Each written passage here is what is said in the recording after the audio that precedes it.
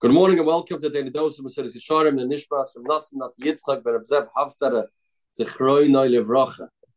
We learned on Mesilas Yesharim is telling us that the Eibishter's Yira is on the Malachi Yesharis more than Al Bnei Adam. And the reason is because since they are closer to the Eibishter Mibnei Haguf HaChamri than people that have a body that is a Mesach HaMavdil, that is a mechitzas that separates us and the Eibishter.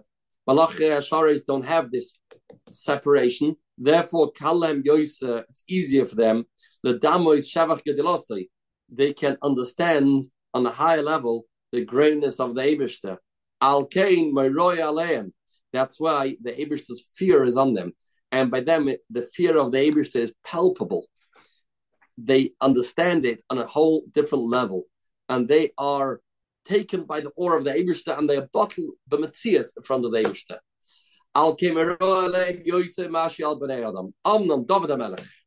The Heilige David HaMelech, Olav Shalom HaMeshbech V'Omer. What was David HaMelech's approach to serving the Eibishter? V'Omer.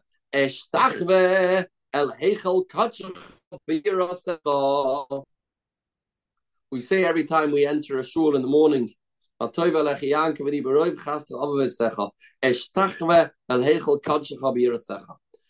just enters into a heichel kadshecha, into a place as kedusha, into Beis HaKnesses.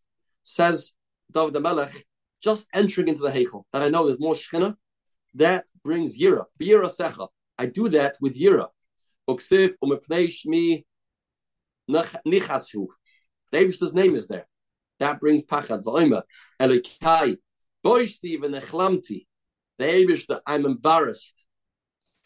Lahorim Elokai panei alecha. I can't lift up my face to you, Eibishter.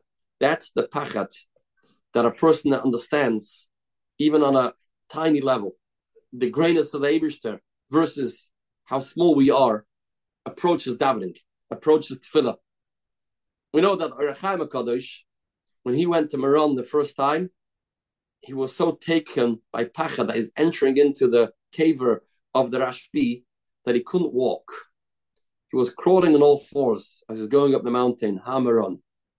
He felt such pachad. He felt unworthy.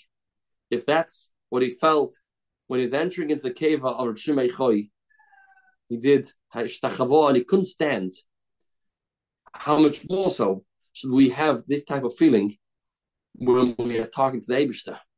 And this is this concept of ishtachava, the koich of bittul. But since we are in Golus, we lost this hergish, this feeling. We say in the davening in the Musaf of Yom Tovim, and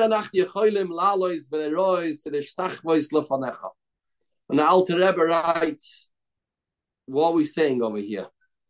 We says the Alter Rebbe, the Baratanya, we are telling the Eibishter, you know what we are missing in Golus? We became so meshuker in Olam Hazeh that we lost the understanding of bittul to the Eibishter.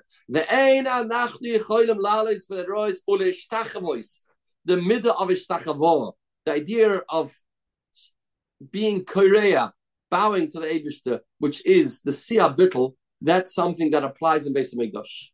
But nevertheless, we find on Rosh Hashanah we bow one time, and Yom Kippur we do it 5 times.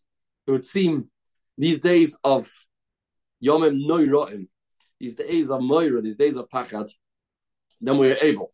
We can, on some level, reach a madrega of bittul, of ishtachava, and we physically go down on the floor to demonstrate this feeling of hachnoam bittul.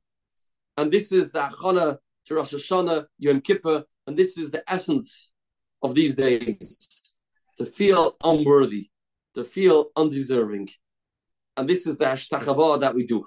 The more hashtachava we do, the more we zoiche, as we mentioned last time, that the Eibishter inscribes us in the Sefer HaChaim, the Surah's Toivos, the good